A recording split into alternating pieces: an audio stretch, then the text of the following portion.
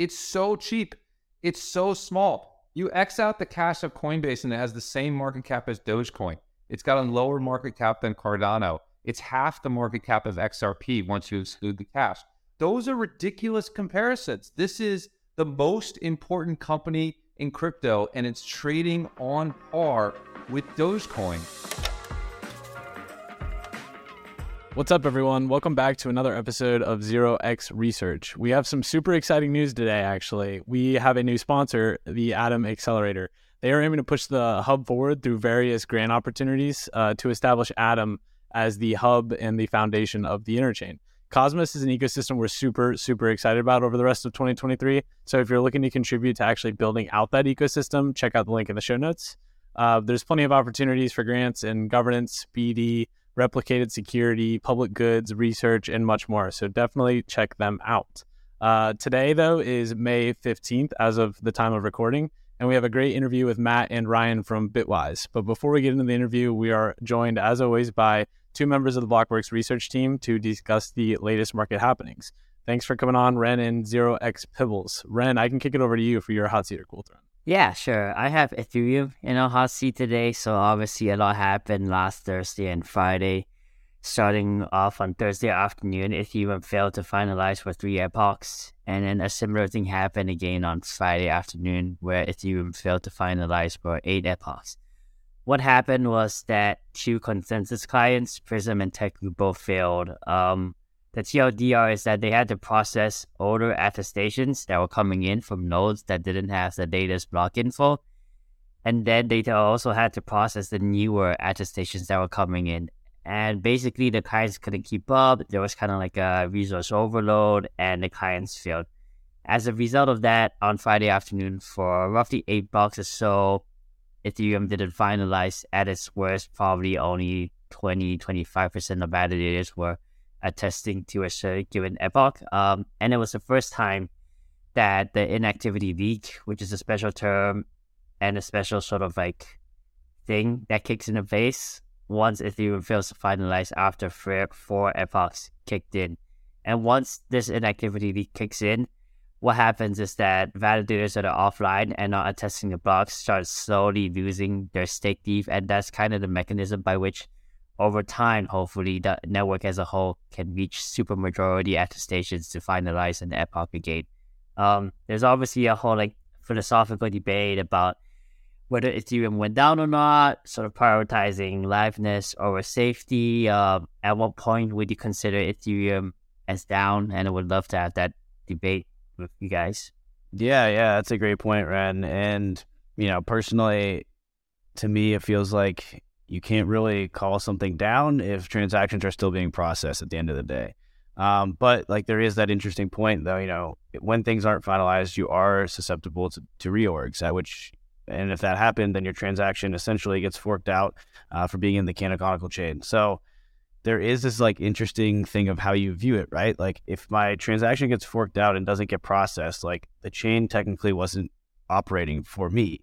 But I think you have to view liveness in the sense of the entire chain as a whole. And so because of that, I don't really view this as downtime for Ethereum. I more so view it as a couple of things. One is a wake-up call, okay, we're still building this revolutionary tech, but it is not built or completed by any stretch of the margin. You can kind of look at the transition to proof of stake and, the activation of withdrawals as further evidence of that. But the other thing here is the resilience of Ethereum. We built out a multi-client system specifically for this reason.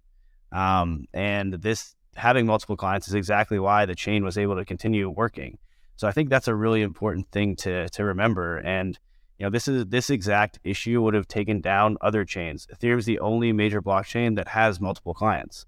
Solana is kind of building out in that direction with the inclusion of FireDancer, but that's a bit more of an upgrade rather than a client diversity mechanism. So, I just think it's important to really take this moment to be okay, we're still building, and what we've built is actually quite resilient. Yeah, I agree with everything you said, Dan. And I think another thing worth pointing out is just how it's a wake-up call a bit that staking isn't a risk-free yield. Yes, validators, I think, Ren, you tweeted the other day that some validators got slashed 0.000007% of their stake or something incredibly small. but I think it's worth paying attention to and actually understanding what went on, because I think a lot of people think about the staking yield as like a risk-free rate, and it's not quite exactly that. But yeah, again, this is just a testament to the client diversity. I think it's honestly more of a philosophical question in terms of whether you prioritize safety over liveness or vice versa. And I think you could talk about it all day. And there's probably people out there, actually, there definitely are people out there much smarter than us who have a lot more nuanced angle on the matter. So I'll just stick to the importance of client diversity on this one.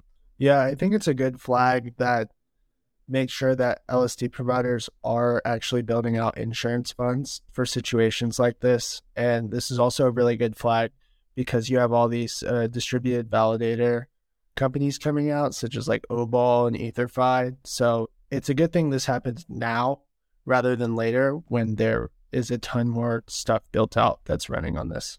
Yeah, Ren, what's your take? Would you consider this like a downtime for Ethereum? I wouldn't consider it as down because at the end of the day, for the end user, assuming I didn't read CT, I wouldn't have realized that Ethereum was starting to come to consensus. I would have still been able to submit my transactions. These would have been included into blocks perfectly fine, and I wouldn't have known any better. So I wouldn't have said Ethereum is down. And to be honest, like for the average user like us, if you're just transacting on Ethereum, it's not like you're going, oh, okay, but is my transaction really finalized, And at the end of the day, it's a lot of these sort of like interoperability, like cross-chain communication, bridge protocols where you really need that finality, and you can only sort of guarantee that transaction went through after 13 minutes or so, right? And then after that, the L2 can, for example, mint whatever token you locked into an L1 smart contract. That's definitely where it's important.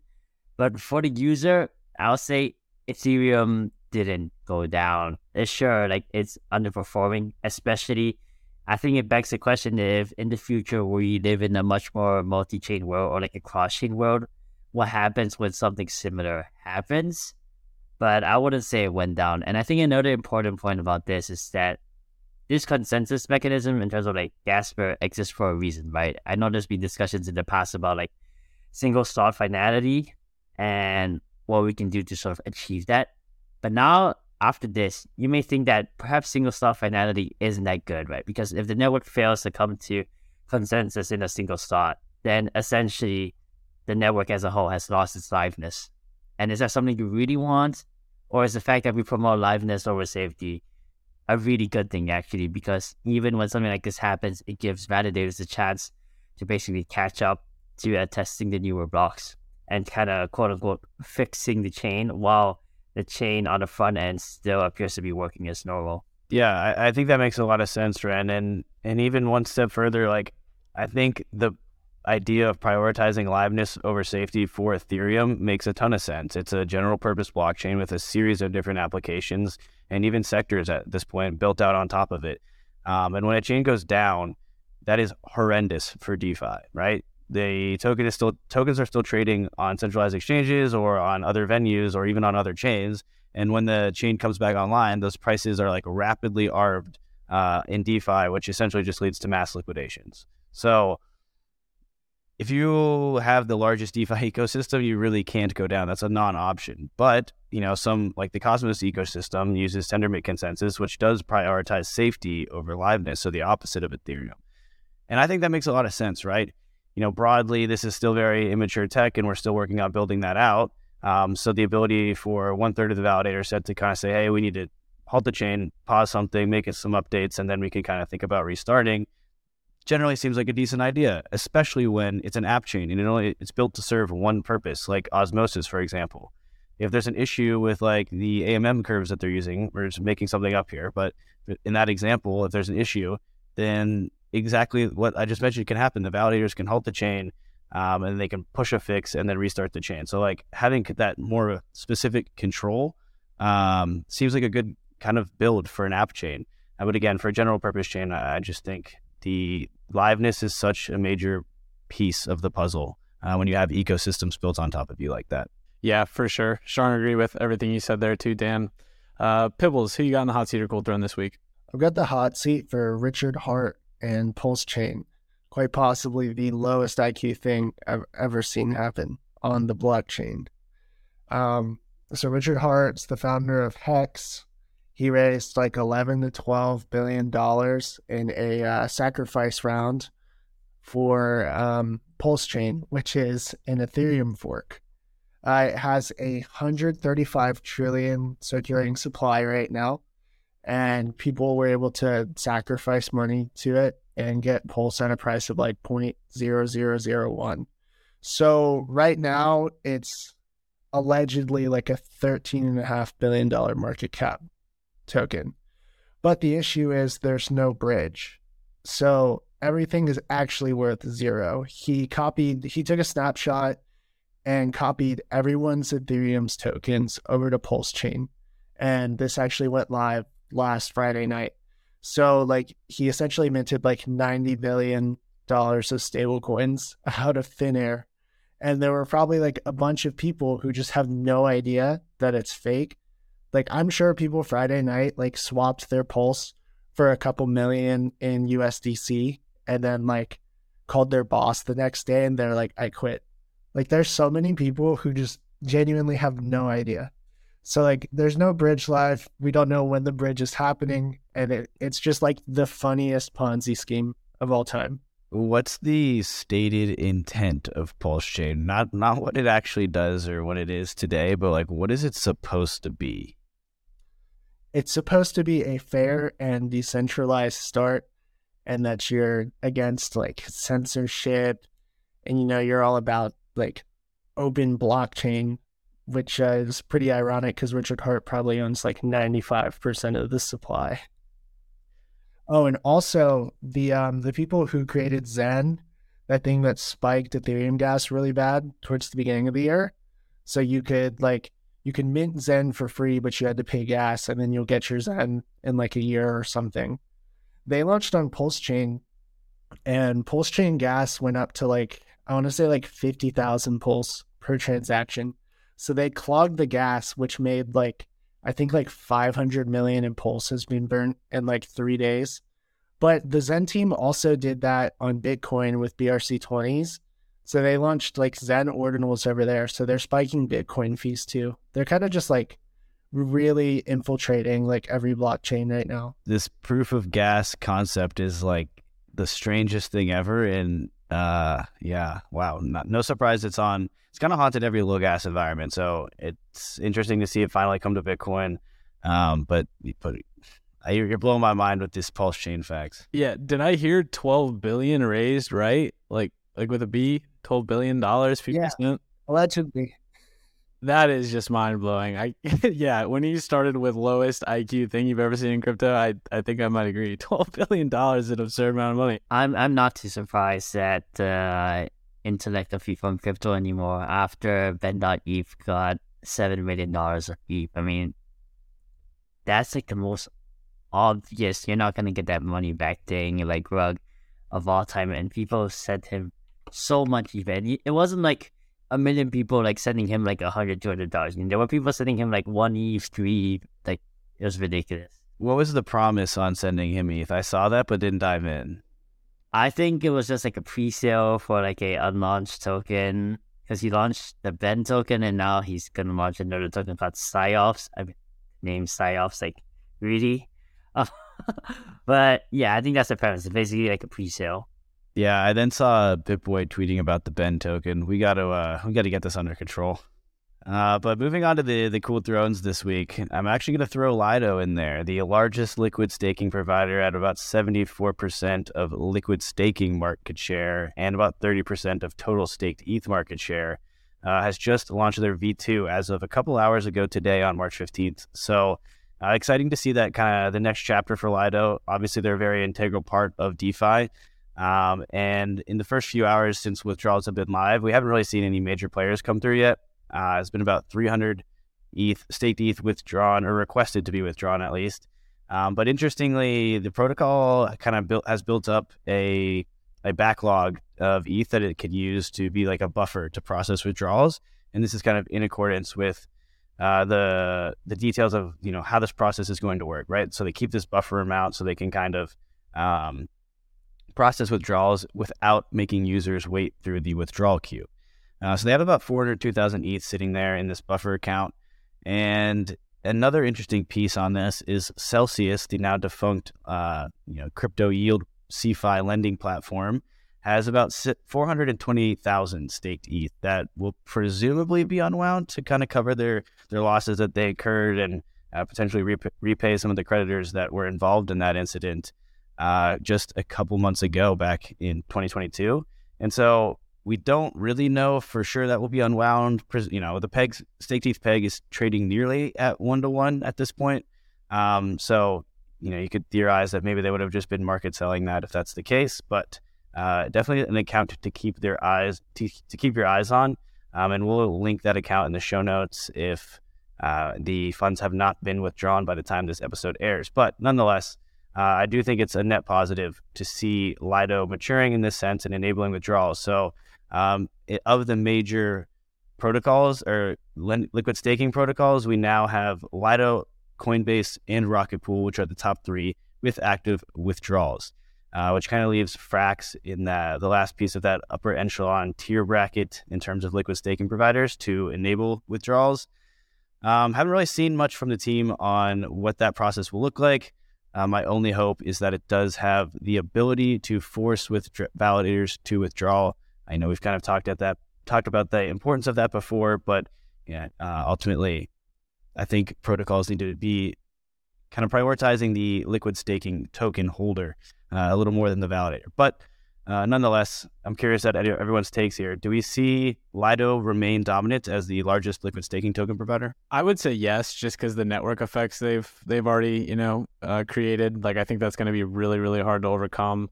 They've got a massive treasury. I don't know how they actually diversify that treasury, as most of it's LDO tokens, but you got to think with that high of a market cap, you could probably sell a little bit of those and keep yourself going for the foreseeable future. So I definitely pick Lido to not maintain its percentage market share over staked ETH, because obviously it's harder to do that with the vast amount of ETH they already have. I think that'll continue to downtrend, but I think they will maintain number one status in the LST provider space going forward. Honestly, I would put myself on the hot seat for this. Like, I totally thought a lot of people would withdraw through Lido and go to other LST providers. Maybe it's too early to tell. It's only been a few hours as of this recording, but yeah, very surprised that there's not more people looking to switch providers, considering like people who staked with them in the very beginning are definitely OGs. So you'd think maybe like the ethos of decentralization and supporting maybe more minority clients, or trying to make that market share get a little bit more evened out, or even some people taking profits. Like, who knows what the reason would be, but yeah, I was just dead wrong on that.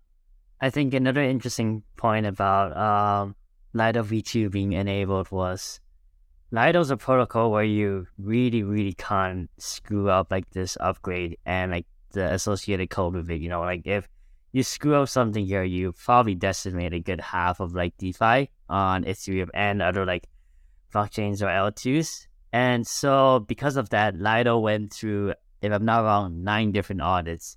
And each one of those 9 audits found something that the previous auditor didn't find, which I don't know if it's comforting or horrifying, but it's kind of just shows like what is ever truly enough, to guarantee like how secure a smart contract is. If after like 8 auditors have gone through it, and I would presume Lido chose like pretty top tier auditors, not like the auditors like Certic. And it really makes you wonder, like, if by the time they got to the 9th one, like they still found something in there. I didn't look through like all of the auditing reports and how big like the issues that they had to fix were, but it just kind of makes you wonder how much out there is like potentially like exploitable, or if we can never like get it truly right, because a lot of these conversations about smart contracts, immutability, is that eventually we'll get to a point where we will know like all of the exploits that exist. We're going to have literal like perfect smart contracts that are never ever like exploitable regardless of whatever attack vector there are. But I'm not sure how much I believe that. I'm definitely not like a software developer by any chance, so probably not the best person to speak of that, but this was an interesting thought. Shots fired, Ren. I heard that. But no, I think that's interesting. Yeah, I like you mentioned, I hope the severity of each audit decreased, right? But hard to say. And I tend to think that a lot of people had this idea that Lido had been Lido Stake ETH had been the safest because it's been so battle tested. It's had all this market cap behind it, making it the most attractive place for exploiters to be looking. And then, you add some new contracts to the protocol and you kind of start over. Like you're back to ground zero because there's a whole new host of contracts that can be potentially be exploited. So I think they kind of really took the safety first approach there. So it is good to see that thought process. Yep, strong agree. I guess that's a good time to hop into my cool throne. I'm sure everyone's seen by now that Tether revealed their Q1 surplus of $1.5 billion of profit, and now the total surplus in relation to outstanding supply is $2.5 billion. Their market cap has grown to nearly $83 billion since the USDC DPEG, with USDC's market cap trailing closer to $30 billion from a high of, I'm not even looking at it right now, but I'm sure like $50 billion at one point. So considerable decline in USDC market cap. Pretty unfortunate that that's kind of the result, and that's where we're at. You'd rather see a U.S. domiciled entity maintain that market share. But nonetheless, the interesting news of all this is they bought 52,000 Bitcoin with some of their interest income from the United States government. So the government is essentially paying them to buy their debt, and they're using the proceeds to buy Bitcoin, which is super wild to me if you really zoom out and think about it. But just to put it in additional perspective, that's about a little over a third actually, of how much Bitcoin MicroStrategy owns.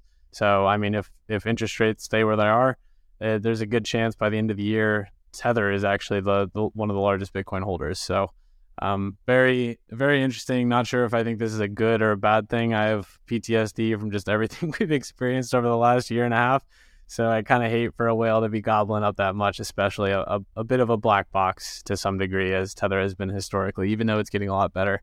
So I'm curious if you guys have any thoughts, good or bad. No more black boxes, please, for the sake of the industry. Maybe they're buddying up with the U.S. government if they're like kind of being the extra liquidity for all that Bitcoin. So maybe they're buying themselves some immunity there, which might help them beat out Circle in the long run. So I don't know. It's some weird stuff. On the note of the black box, though, this is what I believe to be the first attestation report that was done by BDO, which is the 5th largest accounting firm. That's not like a, sketchy, one-person shop in the Cayman Islands. Like, this is an actual company. And it is their Italian arm. So it's BDO Italia that completed this. I have no idea the quality of that specific arm of BDO. But again, given that it's a branch of the larger company, I'm assuming it's kind of held to the same standard.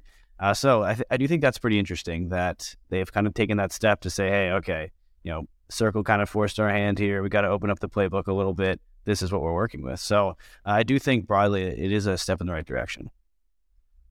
Yeah, I think another interesting point about this attestation report was that gold was also purchased alongside BTC. So obviously, as everyone knows, the US dropped the gold standard in 1933, I think, and then eventually everything relating to the gold standard was phased out by 1973.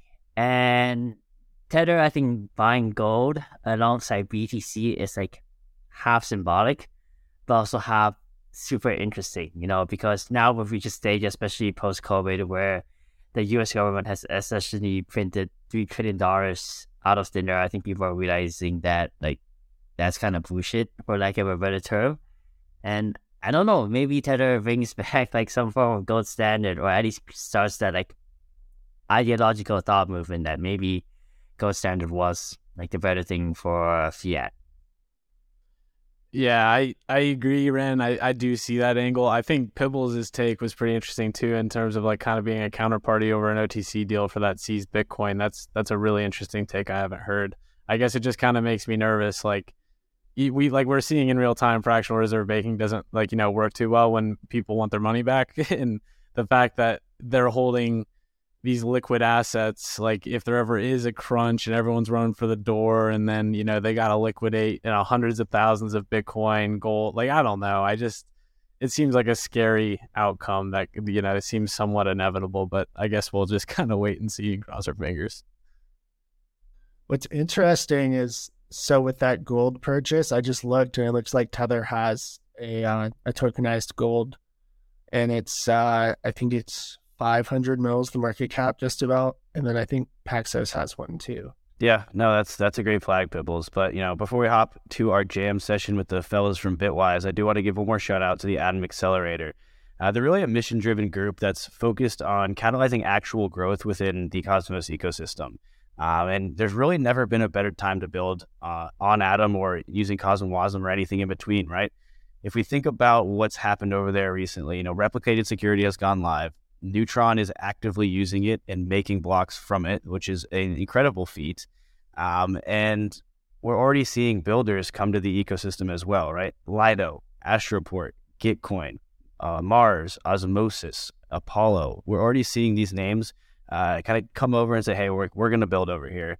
And the ability to come and increase the activity that's happening in the Atom economic zone is super exciting. So if you're a builder or a researcher or anybody super interested in the space that thinks that they can add value, be sure to check out the Atom Accelerator's homepage. We have the website linked in the show notes, and if they have the ability to provide grants to actually get these projects moving. So if you're excited about building and are looking for a new home, then definitely check out the Interchain. All right, everyone. Today we are joined by Matt and Ryan from Bitwise. Super excited about this one. We actually did an episode exactly 6 months ago as of recording today, May 11th. So excited to bring them back on. Thanks for coming on, guys. Thanks for having us. We're excited to be back.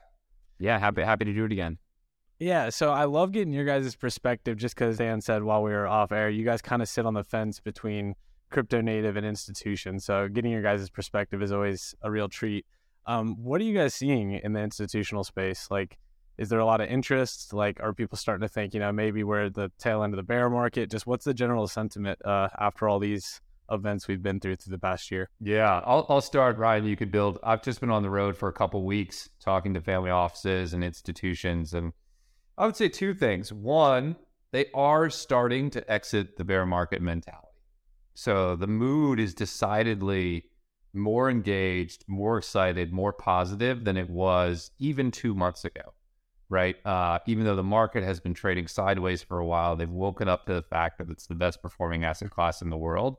And so they're thinking about how to get allocations to it. One particular point that I've been hearing a lot is sort of the family office and institution side thinking about just a very small allocation, just putting their toe in the water, getting 1% allocation to Bitcoin and ETH specifically has been the story that's been emerging. So I feel pretty positive. They're not gung-ho. They're worried about regulation. They're worried about all the things that keep the four of us up at night, I'm sure. But they are starting to think about putting their toe in the water, and I think you're going to start to see that in asset flows over the next few months. Yeah, I had an interesting call with the family office yesterday, and what I found like most interesting about that is they're really focusing on what the real use cases for crypto are. So, a lot of the meme coin mania we've seen this past week has I think brought some emotions of like, okay, we are a year into the bear market, we should be kind of like rotating into more use cases and kind of a different kind of momentum behind the market than we had a year or 2 years ago. And yet we're still kind of finding the same things pop up, albeit it's a little bit different. Obviously, we have, BRC20s instead of, just the ERC20s, and we have L2s today, which we didn't have really back then. But yeah, I think we're starting to, need to find a space where we're having real use cases and real traction beyond, speculation. And it's good that they're focusing on that versus trying to learn, what is Bitcoin, what is Ethereum. So I think that moved the needle quite a bit in the past year or two, but yeah, definitely more focus on the, real world use cases and adoption of crypto. Yeah, there's lots to unpack there. And, one of the things you mentioned, Matt, was they're actually considering that 1% allocation, which is pretty exciting because I feel like in the last bull market, everybody saw those charts that were getting tossed around of like, oh, look at this traditional portfolio and here's how much better it performed with that 1%, 5% allocation into crypto. So now that like the dust has kind of settled, it's like, okay, now let's actually consider if that's a realistic possibility. So that's super intriguing to hear. And then, further to that, like, are they still only looking at Bitcoin and Ethereum as these realistic investments, or are they like considering things maybe even just like one step further on the risk curve? Well, I think for them, ETH is one step further on the risk curve. So we should start there, right? If you back up, it used to be Bitcoin only. And now I would say there's actually more interest in ETH than there is even in Bitcoin from many of the the institutions that we talk to. I don't think many of them are yet ready to move beyond that a little bit further down, say into DeFi protocols or into layer twos. I think layer twos are probably just around the corner. People are starting to talk about that. But the big change has been from Bitcoin to Bitcoin and ETH. I know we all live like a few years ahead of where the institutional market is. So that's a tired story for us. But it's a brand new story for many of these folks. And they're excited about those real world use cases. So I really think that's the thing. The other big shift that we've seen actually is institutions who used to allocate to venture capital within the crypto market starting to think about either crypto hedge funds. There's a rising interest in crypto hedge funds or direct exposure. So that's a similar movement down the risk curve from VC to hedge fund or direct exposure.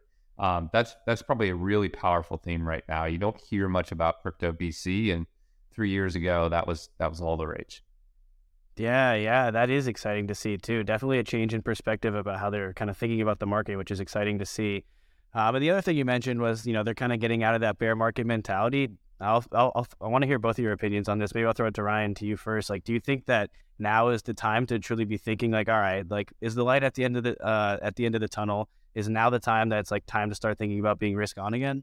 Yeah, I think that investors definitely are looking at this as an opportunity to allocate, right? I mean, they've missed the point, at least so far in this bear market, to allocate to Bitcoin under 20, ETH down in the low thousands. And so it makes sense that this kind of like, FOMO effect plays out as we see a little bit of a surge in the prices. Bitcoin and crypto is the best performing asset class of Q1. So undoubtedly they're getting a lot of questions from clients about, the outlook for the market in general, right? How are equities performing, right? How are we allocated? And so to not have an allocation to crypto, I think is, once again, kind of becoming a business risk for them as financial advisors, as institutional investors. So I do think it's a good time, for them to allocate. You don't want to see it pop another 20, 30, 40% and still not have the appropriate allocation. But I also think there's a really big, macro headwind out there for all risk assets, and crypto definitely fits kind of the bill of a risk asset that has some additional regulatory risk beyond, traditional equities. So I do think it's a good time to allocate. I think, we could see, some selling off if the macro picture, turns for the worse. But yeah, I think it's coming out of the darkness a little bit to see, okay, look, all risk assets are subject to macro headwinds, but what could benefit from, the tailwinds the best? And I think crypto really sits on top of that list. And I would just build on that by saying you have to allocate when it stinks. You have to allocate when it hurts. You have to allocate when it's ugly. If you wait for us to get regulatory clarity and for the macro uncertainty to vanish and for the real world use cases to have 1 billion users, you'll definitely have missed, right? The best times to allocate in crypto history have been 2018, at the end of 2014. And so, one message that we're telling institutional investors is it's 1% of your portfolio. Like, what's the worst that could happen? You'll be down 1%. You're down 1% on the S&P 500 today. So it's 1% of your portfolio. You have to buy when it's challenging, and you can succeed by having a little bit more information about the market than what the most of the market sees. You can succeed by looking abroad and seeing regulatory progress, even as we see regulatory challenges in the US. You can succeed by realizing the sort of technological revolution taking place with layer twos and the Ethereum blockchain when the market isn't focused on that. But it's always going to be painful when you're buying at the right time. It's never easy, and that's true right now. Definitely a fair point. Even tough for us, allocating in the space in our own PAs. It's like, damn, this is a little bit scary here. But doubling down on the point of, institutions kind of going into ETH, I'm curious because a big event over the past couple of months was ETH withdrawals, of course, with the Shanghai upgrade. So is that a legitimate narrative that you hear? Like, are people feeling like, oh, wow, I can actually get yield and I can exit the system if I like to, like the loop is closed? Did that attract more institutional interest, or is that kind of a nothing burger that people talk about? I think it's a bit of a nothing burger today. One thing that I think a lot of institutional investors think about that us that are further down the rabbit hole don't really think about is the whole element of, custodying assets. Like, a lot of our investors want to hold their assets in cold storage and don't want to have exposure to smart contract risk of the likes of staking. And so while it removes the risk of your capital being locked up indefinitely, I don't think it removes all of the risks of not holding assets in cold storage. And so until the regulated custodians, the Anchorage and the Coinbases of the world, and even the Fidelities and those like older named institutions start offering the capabilities of allowing for staking, but somehow doing that in a way where cold storage is still and security is still the number one priority, I don't think we're going to really see that big leap into staking. Yes, they understand that there is some yield, but they're also aware that yield's paid out in the native token, so it still kind of carries the same price risk as just having additional allocation to ETH. And since we're still kind of working on bumping that allocation from 1 to 2 to 5%, I think that the additional 4 to 6% yield doesn't really carry all that much weight and additional payoff. Yeah. I would just toss out, I think the bigger impact of Shanghai is fundamental, which is that over time, you're going to see more asset staked in the Ethereum ecosystem and therefore vanishing supply. So I think it's supportive of prices. And also for crypto savvy institutions, and those are out there, it removed a risk, right? Where there was the sell wall narrative out there and people weren't sure whether that would happen or not. And so the fact that we got beyond that removes a risk. But the average institutional investor that we're talking to, they're still catching up with EIP 1599, right? They're still realizing that there's a burn mechanism and that you can think about revenues and that you can model it out that way. That's where they are, maybe a year plus behind where the market is. But for sure, Ethereum continuing to execute on its technical roadmap is good news, and institutions get that. And every time they do that, it builds confidence. But we don't hear a huge amount of demand for 4% yields. The institutions investing into crypto are trying to 10x their money, just like the rest of us. And so those yields are nice. They're additive, but they're not the big driver. No, I think that makes a ton of sense. Even talking to people in this space that, are analysts or just spend every day in thinking about crypto, they take the same approach. It's like, okay, do I need the extra 4 or 5% if I think Ethereum itself has, that 5 to 10x upside over a few years? So I definitely think that resonates with a lot of listeners as well. And taking this to the more boring side of the conversation that I just think has to be hit is the regulation front, right? So Coinbase kind of seems to be spearheading this the battle, honestly, and fighting the good fight on all of our behalves. I'm curious, what is your take on Coinbase being the ones to do this? Just a couple of days ago, I think Bloomberg broke the story that Jump and Jane Street are kind of rolling back some of their crypto operations amidst this regulatory pressure. And, we've already seen the impacts of the loss of their liquidity has kind of had. So I'm curious, what's your picture on the regulation front? Yeah, I'll start. Maybe Ryan, you can jump in. First of all, it's great that it's Coinbase that's fighting the fight. There is no better positioned company in the U.S. to fight that fight with the resources, with the gravitas, with the clean regulatory record over time. They are our champion on the front lines, and I think everyone in crypto is rooting for them, probably even their competitors.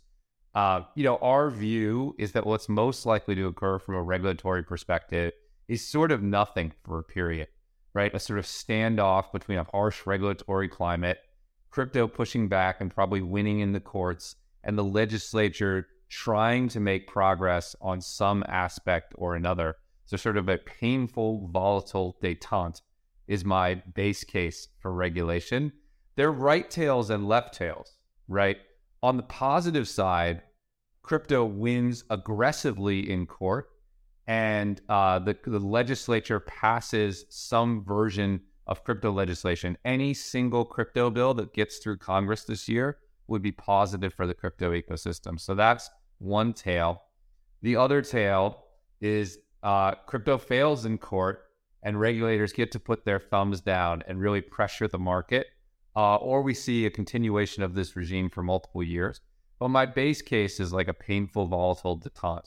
And that's okay for crypto. That's all we need to continue in a multi-year bull market. We just need to clip the left tail of negative distributions, and we'll be fine. Yeah, and I would just add to that on the whole Jane Street kind of jump crypto element of things. I think one thing that gets missed in that headline, if you kind of read between the lines, is that yes, they might be stepping back from crypto, in theory. But I think what really it means is they're being more selective around who their crypto partners are. And that I'm sure is a result of the fallout of, kind of working with any crypto partner out there, from the FTXs to the lesser known parties that could end up having some regulatory action taken against them. And so, as a way to hedge their regulatory exposure, they're likely going to be far more selective about who they're working with. But I don't think institutions like that will really fully step back from, having exposure to the crypto market. It's a big part of their business that, for Jump Crypto, obviously, much larger than Jane Street. But I do think that, we have a lot of people that come from Jane Street into crypto. And I think that's indicative of that organization as a whole kind of being very pro-crypto and kind of understanding the technological innovations behind crypto and what it can do for trading, what it can do for the movement of money, what it can do for capital formation. And so, yes, they're stepping back from who they're working with, being more selective, but net, that might be a positive. That might be that the quality players and the quality actors out there have, a leg up on some of the, worse actors or detractors from the space. Yeah, most definitely. We also saw Coinbase's earnings come out last week. I think the expectations were a 45-cent loss per share, and it wound up being an 85 or 86-cent gain. Like, that's a pretty big surprise. Not really sure how Wall Street missed that one so by such a wide margin, to be honest. But nonetheless, that's beside the point. What do you guys think about Coinbase? What's the bull thesis? They've got Base launching. They got Coinbase Wallet, obviously more than 100 million users. We've talked about it a bit in the past, but I'm curious if that thesis has evolved at all over the past 6 months since we last talked. Yeah, there's so much to be excited about with Coinbase. And then, of course, there's this one giant exogenous negative risk. But let's start on the fun part. I thought it was the transformational quarter for Coinbase. I think it was one of the best quarters of a publicly traded company that I've ever seen. If you look at what they did, not only did they grow revenue aggressively quarter over quarter, but they did 3 or 4 things that really set them up, I think, to be a giant in the future. The first was dramatic cost cutting. They cut expenses by 24%.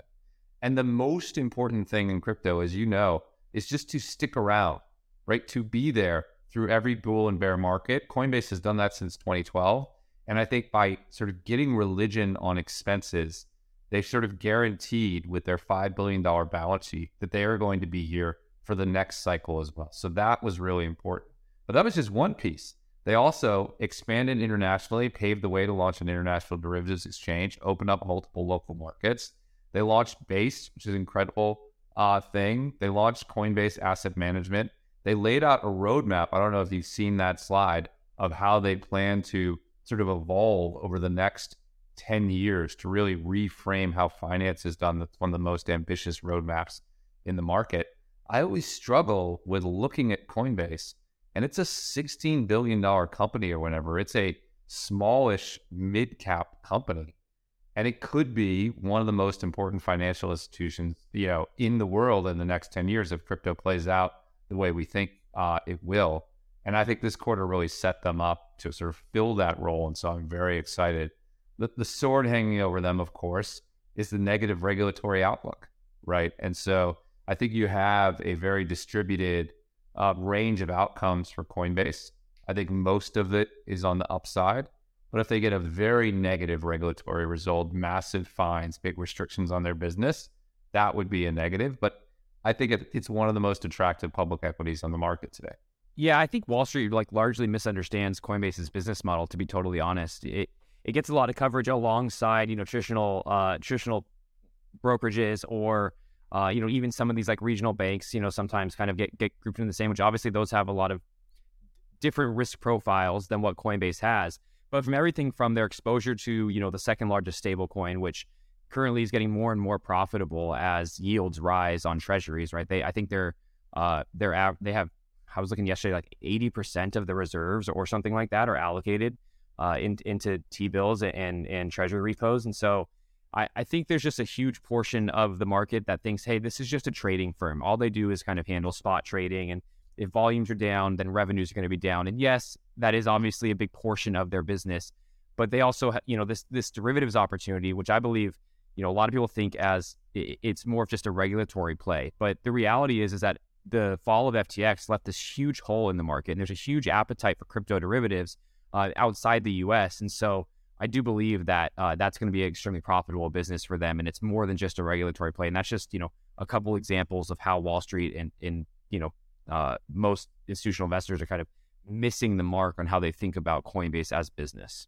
Yeah. I just add one thing. It's so cheap.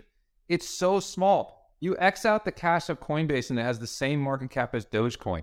It's got a lower market cap than Cardano. It's half the market cap of XRP once you exclude the cash.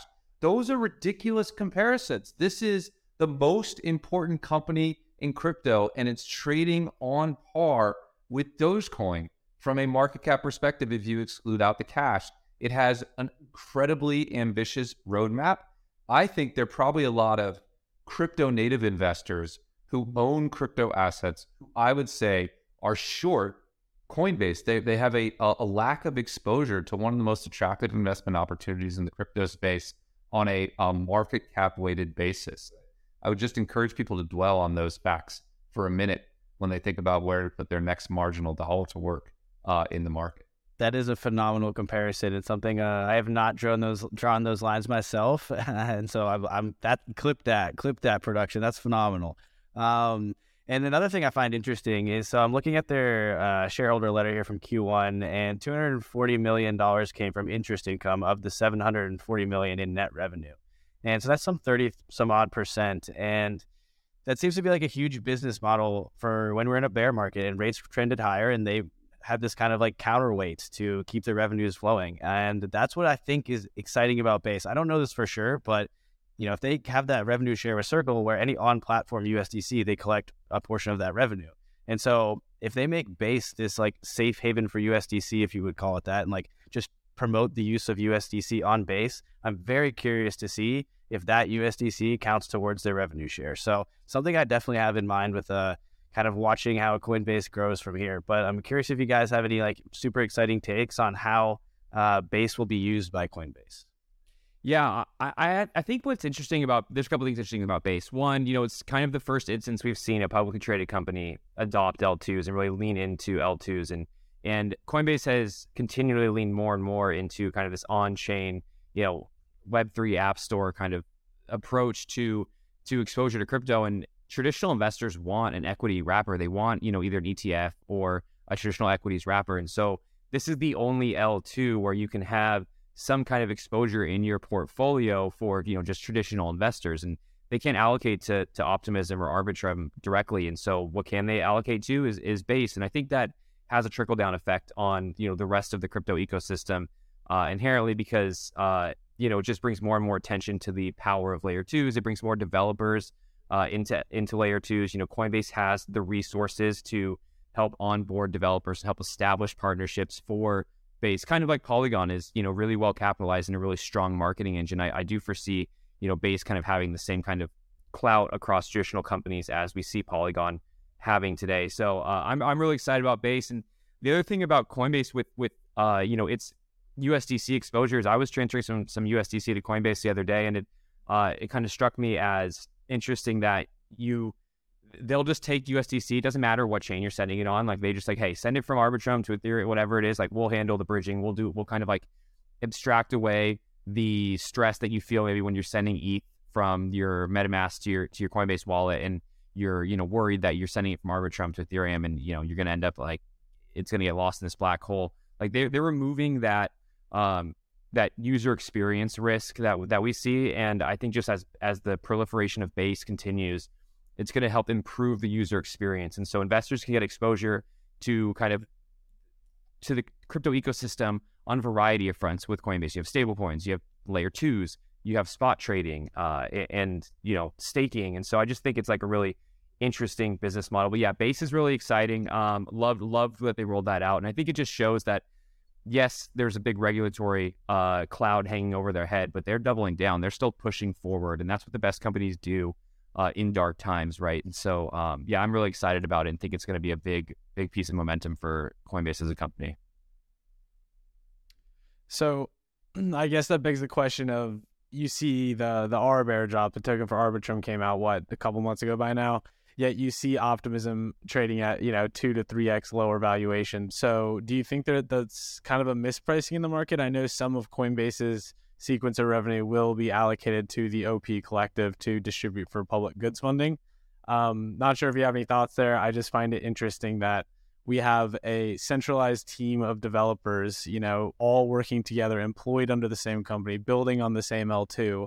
Like, you got to think that there's quite a competitive advantage there versus a team of completely distributed developers trying to coordinate over a Discord. So I guess, what's your opinions on L2 valuations? Yeah, I'll take this one. I think there's a couple of things. One, optimism. Token airdrop came out at this point so long ago, and especially in the kind of the timeline of crypto. And so I do think that Arbitrum benefited a bit from being the second mover, which is kind of an interesting paradigm. But everyone was so excited about optimism when the token airdrop came, and so naturally, what was the next move was to go try to increase your activity levels on Arbitrum so that you can qualify for a token airdrop. And I think that by being the second to the market from that front, they actually kind of drew more users and drew more activity on their platform, which, likely is helping them with this higher market cap valuation. But ultimately, I do think that the market share from base to OP is really, really interesting. I hope to see that model, expand across more L2s and kind of the OP stack. So I do think optimism is likely a bit undervalued as it relates to Arbitrum, but Optimism also has this kind of like growing gaming ecosystem. Like the treasury ecosystem has been really, really interesting. There is still a lot of DeFi activity happening there. So I do think there's a bit of a misprice happening. I think it's more due to the timing of the token airdrops between the two, and kind of where momentum went from Optimism into Arbitrum. But that'll get leveled out over time as more and more users and more investors come into the ecosystem. Yeah, strong agree there. I'm definitely bullish on Optimism and both Arbitrum, honestly. I love both of those LTs. That's personally where I conduct a lot of my activity. So I guess towards, we saw the USDC DPEG at one point on that scary weekend a couple months ago. What was your guys' experience during that event? How did that affect institutional flows over, the preceding weeks? Do you feel fully confident in USDC? Do you think it's a bad thing that, USDT's market cap is climbing in the face of all the fallout from the event? Like, how has that changed the institutional landscape and how you guys think about where to deploy capital? Yeah, I think, we were monitoring that closely. We were in touch with a bunch of hedge funds, which were on one side of the trade and then switched to the other side of the trades. You could sort of see what was happening underneath the ecosystem. We at no time had real fundamental worries about how it would shake out in the end. My only concern was that it would damage the reputation. People wouldn't realize that it was a TradFi failure and not a crypto native failure. And that turned out not to be the case. I think everyone has confidence in USDC, more confidence even today than they did back then because they've improved their collateral. But yeah, I wish USDT wasn't gaining market share. We made 10 predictions at the start of this year, and we've been pretty good with most of them. We've nailed probably 6 or 7. A few are still up in the air, but one we predicted was USDC would flip USDT, and that has gone the other way. I don't think it's good for the market when you reward opacity, and that's what seems to be happening. People are like, Tether is safer because we couldn't see that they couldn't access their money, and that's terrible reasoning. And so, yeah, it's just not perfect. I wish it would go the other way. I think it will over time. I still believe in that. I believe, institutions will be a larger part of the market. People will want more regulated entities. But so far I've been wrong. I don't know, Ryan, if you have a different take. Yeah, I think that's really true. Those were dark times, Sam. Definitely that Friday night I think it'll take me a long time to forget about how I was feeling in the aftermath of everything going on. And so I do think it caused some harm to the reputation of USDC. I think some undue harm, albeit like Matt said, this wasn't a failure of USDC in a lot of ways. It was kind of a ripple effect of the Silicon Valley banking's horrible, or not so great risk management. And so I do think there's an element of, yes, spreading your capital across multiple banks as a stablecoin issuer probably makes a lot more sense. That they probably were too concentrated in a single bank, especially a regional bank. So The good news is they've learned from that. Now they bank with reserve banks. Now, they have a huge portion of their capital in treasuries. And the reality is both USDC and USDT kind of have a similar exposure to the US system now. Like they both are kind of sitting at about 80% allocation of the reserves into treasuries. And that speaks to, how profitable stablecoin businesses can be in a rising rate environment. But it also speaks to the fact that, you're really getting a very similar, risk profile from exposure to the traditional financial system with either stablecoin. And then it becomes, well, which one has less opacity, which one has less regulatory risk. And I think USDC wins that battle every single time. So, it was oversold when that happened, but nonetheless, it wasn't great. Yeah, one sort of negative cloud, I agree with most of what Ryan said, but one sort of negative cloud piece to that is the regulatory environment we exist in seems sometimes to punish U.S. entities that try to adhere to regulations and allow international entities that do not to run wild and amok. So generally speaking, USDC is doing the best job of trying to be a regulated, audited, clearly accessible entity.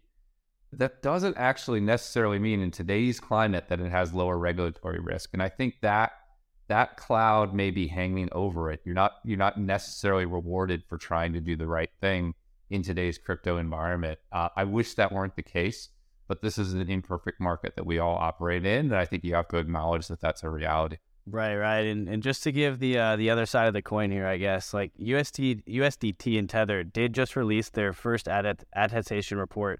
And it was actually from BDO, the fifth largest accounting firm in the world. It was their Italian arm. I definitely can't speak to the quality of that specific branch of the firm, but I did think that was pretty interesting. And they had a phenomenal quarter, which is interesting to say. I think the final numbers were around a $2.4 billion surplus and a $1.4 billion or so net gain over the quarter. And it was nice to see that step towards transparency. But as you mentioned, I did think it was very interesting that during the USDC depeg, USDT was the flock or the safe haven. And that would imply that at the time, Tether had no exposure to the U.S. banking system.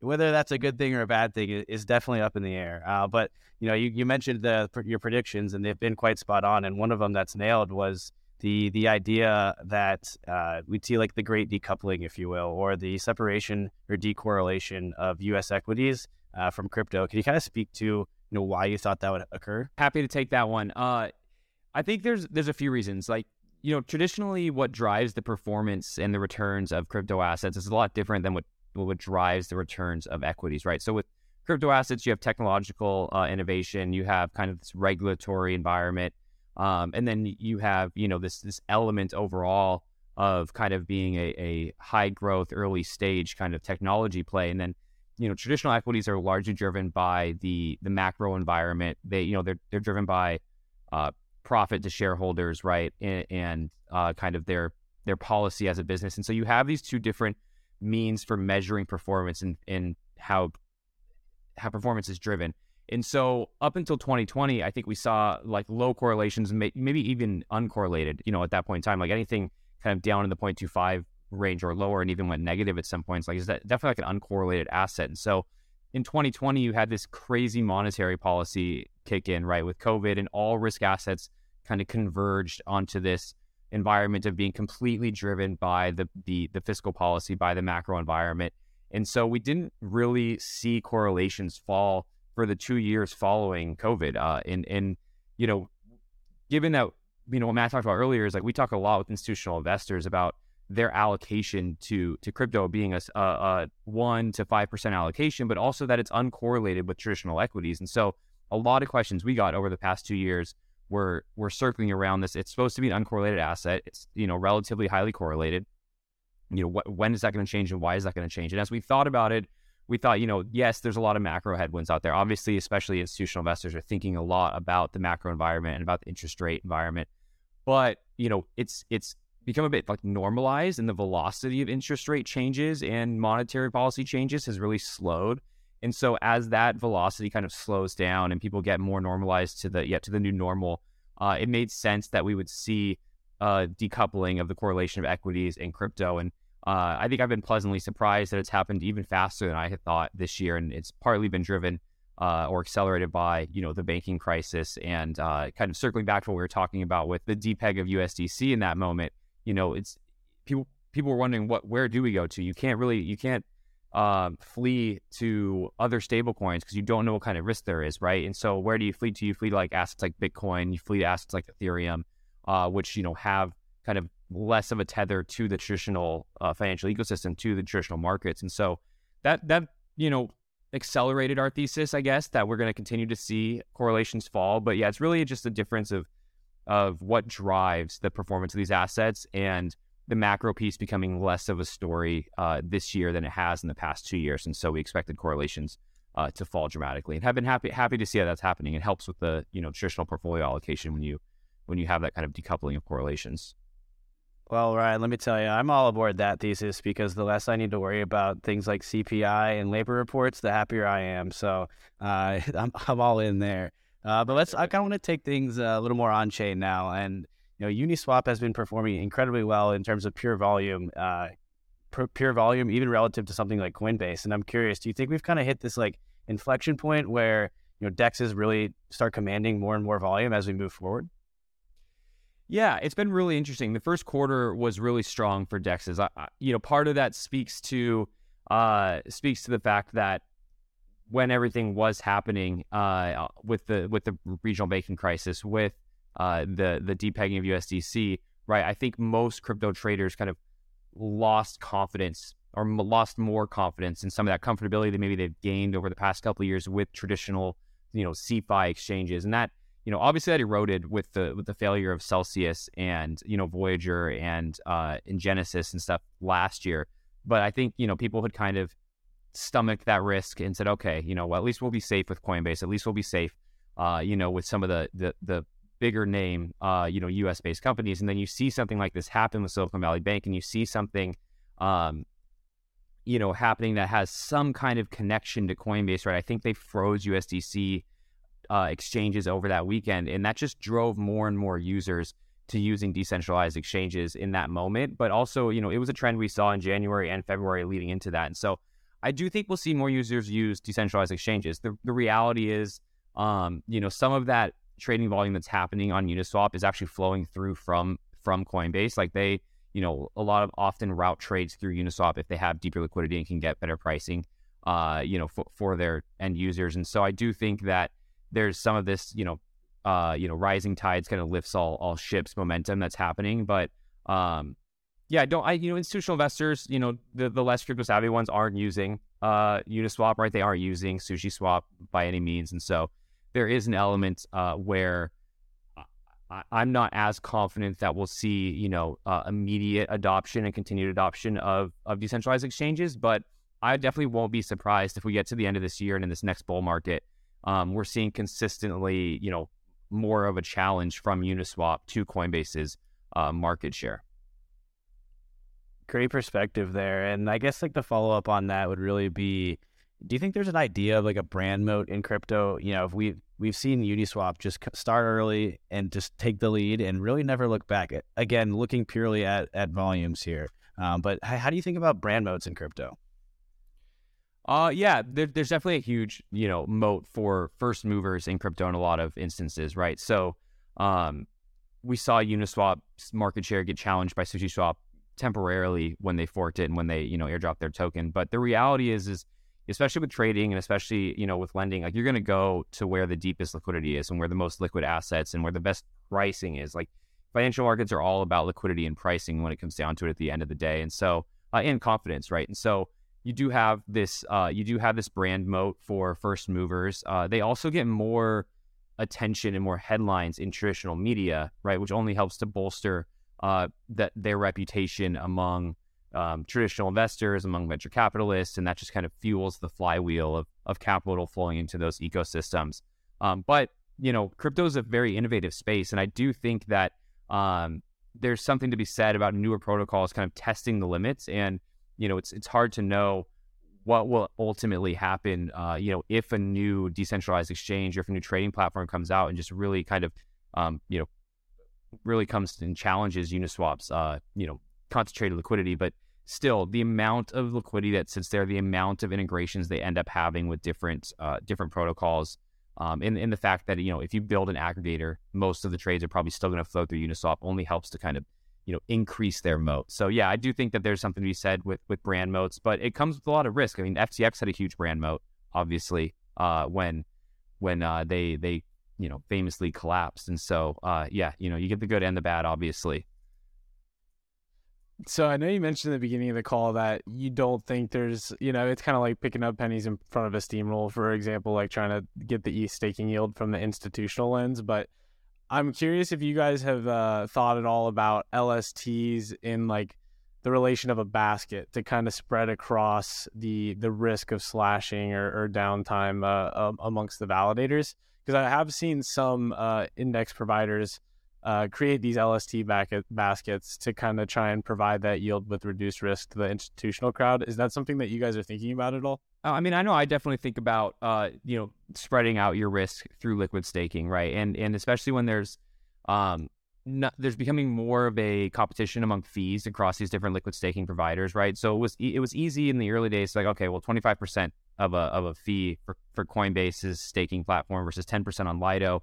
I'm going to go to Lido. But I think, just like with trading venues, like we saw with traditional trading venues, for the past 30, 40 years, like fees begin to converge as competition increases. And so I think the fees become a little bit less of a story going forward. And I do think that it's likely we see people kind of taking advantage of similar feed liquid staking platforms and the ability to kind of spread out that slashing risk, exactly that regulatory risk, that that smart contract risk really as well across the different ecosystems. So you're getting the same APR more or less on any of these platforms. So it makes sense that you're going to want to spread that risk out, especially with some of them having no minimum staking requirements, right? Like you can just throw a little bit into Coinbase, you can throw a little bit into Lido. That's kind of my take on it. Awesome. And another thing that's kind of been a hot topic is really just like the idea of returning protocol revenue to token holders. And there's like a lot to unpack in just that question, but I'm really curious how you guys think about this, because to some degree, these are all like, you could think about the a protocol or a dApp as like a startup, and in very, very few, if any, instances, there are no startups throwing dividends to shareholders. So I'm curious about how you think about like revenue distribution from a protocol to a token holder. Yeah, I love that. That's a great analogy. One I haven't heard before. I think it's a really spot on one. The extension to that analogy is that the startups have to have a pathway to eventually make money. So they can be pre-monetization, but there must be a way toward monetization, at least by the time they get to be, a Series C, Series D venture-backed company, once they're a little bit mature. So I think you need to look at these tokens and decide if there is eventually a pathway to monetization or a burn function or something of that nature. And you're going to see two different levels of valuation. There will be projects for which there is no pathway to monetization. There'll still be value in those tokens because there is value in governance, and there is value in being able to direct and influence the community and see where that protocol goes. And there can be good reasons to do that. But you're going to see a different valuation path for monetizable assets. So all I would look for is there a potential down the road? Early on, like in an early stage company, you want to build mind share, audience, and robustly incentivize developers to be active in the space. But eventually, there needs to be a pathway to real token economics, or else you're going to have marginally valuable protocols, which is fine. Those are great, public goods, love them. But from an investor perspective, you have to know which pathway you're on. So you guys mentioned too earlier that Bitcoin, is seeing increasing interest just in terms of being used as a DA layer when it comes to like BRC20s or ordinals / inscriptions. So have you guys been hearing anything from institutions asking about this stuff? I'm sure they see something about higher transaction fees and they're like, well, what the hell is going on here? And you've got to try and explain this to them. So yeah, I guess on top of that too, is there more investor interest from the institutional crowd outside of like, other EVM compatible chains outside of Ethereum or like a Solana, and there's more interest around like a Stacks or some of the Bitcoin L2 landscape? Yeah. Ryan, you want to start? I'll jump in. Sure. Yeah. I mean, I do think that we're getting a lot more questions about L2s in general, and a lot of focus on the fee landscape, right? Because now you get these headlines, especially this past week and over the weekend, around fees jumping to unaffordable levels. And so I think what's interesting about the L2 space on Bitcoin, and particularly the growth now, I mean, a kind of explosion, I guess, of the BRC20 token environment, is that we're going to see more and more L2s pop up as, maybe hundreds of thousands of BRC20 tokens, go live on Bitcoin. And that'll just help with accelerating innovation in the space. It'll also allow, the early movers like Stacks to kind of have an advantage because they've already been working on this. They're not, trying to just capture on some kind of hype. They've been building this now for a while. And so I do think that, there's a lot of attention placed on fees, because fees, can hinder adoption. They can hinder innovation, right? Entrepreneurs aren't going to go and develop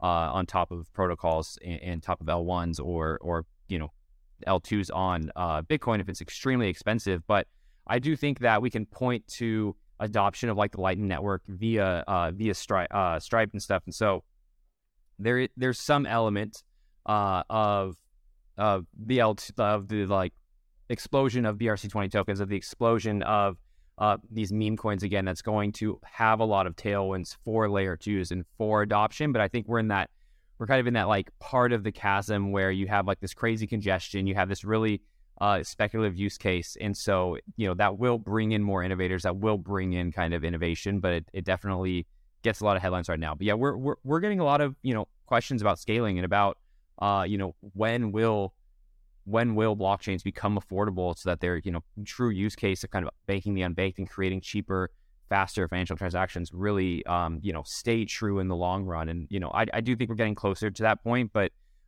there's still some improvement to be made. Even on Ethereum L2s, right, there's some improvement to be made with upcoming upgrades. So. This super divisive topic on crypto Twitter, it's a super divisive topic among Bitwise research as well, with people on both sides of the spectrum here. I'm of the view that high fees are just strictly good. Not for the long term, but strictly good. Because think back to the huge spike in fees in Ethereum in 2020 and 2021. What happened? We saw massive innovation in the layer 2 space, massive innovation from the ETH developer community to work to bring down those fees so that things could scale. You think we would have seen those things if we hadn't had fees spike to $20, $50, $200 a transaction? Absolutely not. Why would anyone bother? If fees are going to be persistently low, you don't need these layer 2 solutions. I also think it's the case in Bitcoin specifically that at this point, the high fees do nothing to interrupt the fundamental use case of Bitcoin as a store of value. I'm going to hold Bitcoin for the next 50 years. What do I care what the fee? I don't care, as long as the blockchain is secure. The only risk would be if you start to see sort of more innovation and change in the underlying protocol that puts at risk some of the security guarantees. But that's far afield, and I doubt we're going to get there. So I think it's just strictly good. I think we'll look back at this as sort of catalyzing a flourishing of the Bitcoin ecosystem and interesting experimentation and new ways to scale. But we don't have a united view on that at Bitwise. We definitely have people who would laugh at me and tell me I'm an idiot. Yeah, now that one always, I always kind of struggle to grapple with that one. What I will say is, we saw Binance freeze transactions on Bitcoin, twice over the weekend. And so I think that just speaks to, they're going to evolve their business to be able to use the layer 2s and, scale their fee network and scale their business up as we see more activity. And that just speaks to kind of that momentum that this congestion provides, right? Like you need congestions to build new rails and new lanes to drive more innovation so that, you can kind of free up capacity and grow your business. And so it's a really good example of how that'll happen. And yeah, I do agree with Matt. We saw that happen on the Ethereum ecosystem, and look where we are, 2 years forward from that point in time. And we have so much adoption on Arbitrum, Optimism, Polygon, and other L2s. We saw other L1s pop up, right, to kind of deal with this higher throughput, lower cost issue that we needed to solve. And so, I think it's, exactly, highly controversial, but I do see good points made on both sides. And I would just add one more thing. You asked from an institutional perspective, they don't know what ordinals are. They don't know what's going on in this space. But one question they do ask almost at every meeting I have is what happens when we run out of Bitcoin? And from that, I know this is a narrow narrative piece, but from that, being able to point at the rise of transaction fees and be like, look, the market will solve this. We'll have a way to maintain this system, not just until 2140, but indefinitely, because the market will solve it as there is more use. Look at what is happening today. And so to me, it's a really beautiful proof point of the elegance of the sort of fee and base reward switch that's sort of thought of over a 100-year time frame. But we're seeing it work out sort of today. And I think it's helpful for that perspective. Yeah, I feel like that's an interesting spin to put on it, honestly, because even just 5 months ago, the idea was, oh yeah, like something will happen and fees will go up. But now it's like, okay, well, meme coin speculation is not the long-term answer, but at least there's like a model that might be able to scale, and you can like say, hey, here's a template for what could potentially work, as like not just pointing to the air and being like, over there, if there's something there. But I do think it's interesting that these things are still happening on base layers. We do have like high throughput chains today. Solana could handle this without much of a blip, I would imagine. And even Arbitrum and Optimism, sure, their fees would still go higher, but not to the point of, $70, $80, $100 Uniswap transactions.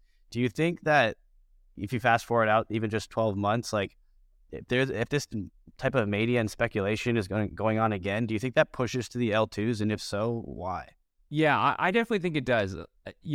I was surprised a little bit to see all this activity like migrate and kind of consolidate onto Ethereum L1. I think the main reason that's happening is because that's just where a lot of liquidity ends up sit. Like when they launch these tokens on L1, liquidity goes there, and again, like traders are going to go where they get the best pricing. But as more and more activity gets pushed onto L2s through events like this, I think it's only natural that we're going to start seeing a lot more of this speculation taking place on different layer 2s.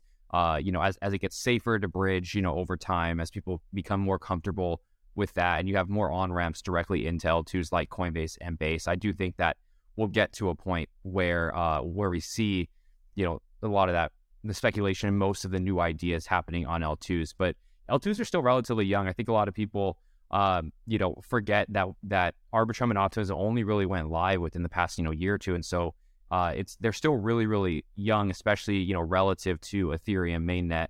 And so there's a whole level of kind of like, education for developers and entrepreneurs to explore, not necessarily like the launchers of, Pepe are the entrepreneurs we need for the future of innovation. But I just think there's, it's easier to do things on L1 today. And then that's where the liquidity goes, and that's where traders go. But I do think that we'll see the explosion of L2s, especially after EIP 4844, where we see the fees on L1 remain, relatively the same, but we see the fees on layer 2s get significantly cheaper.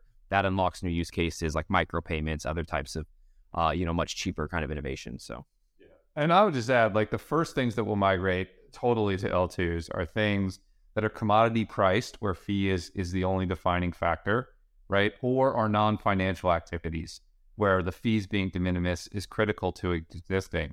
When you're speculating on something that, I forget how many percent it went up, but a whole lot, the fee becomes less important, right? The fee is most important when you're dealing with commodity assets where pricing is the key, non-financial applications. So that's where the growth will be. And then over time, as the users get there, to Ryan's point, then we'll see these sort of speculative ideas migrate into those users. But if you're coming up with a speculative, entity, you got to go where the users are, and the fee will be less important, because either the project will fail, we'll never hear about it, or it'll be massively successful and the fee will be de minimis versus the returns. And so I think that's the dynamic that's playing out, and I'd expect that to happen for another couple years until L2s are just how people access them.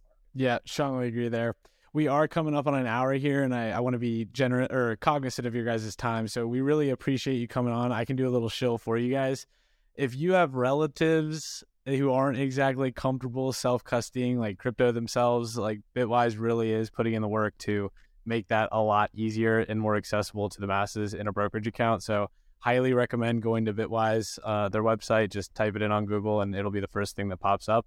But Ryan, Matt, do you want to share a little bit about yourselves, where to find you, and we can call it until next time? Yeah, love it. Come over to bitwiseinvestments.com. You can sign up for our newsletter or find me on Twitter, Matt_Hougan. Hougan has a U in it, Hougan. So you'll have to misspell it that way to find me.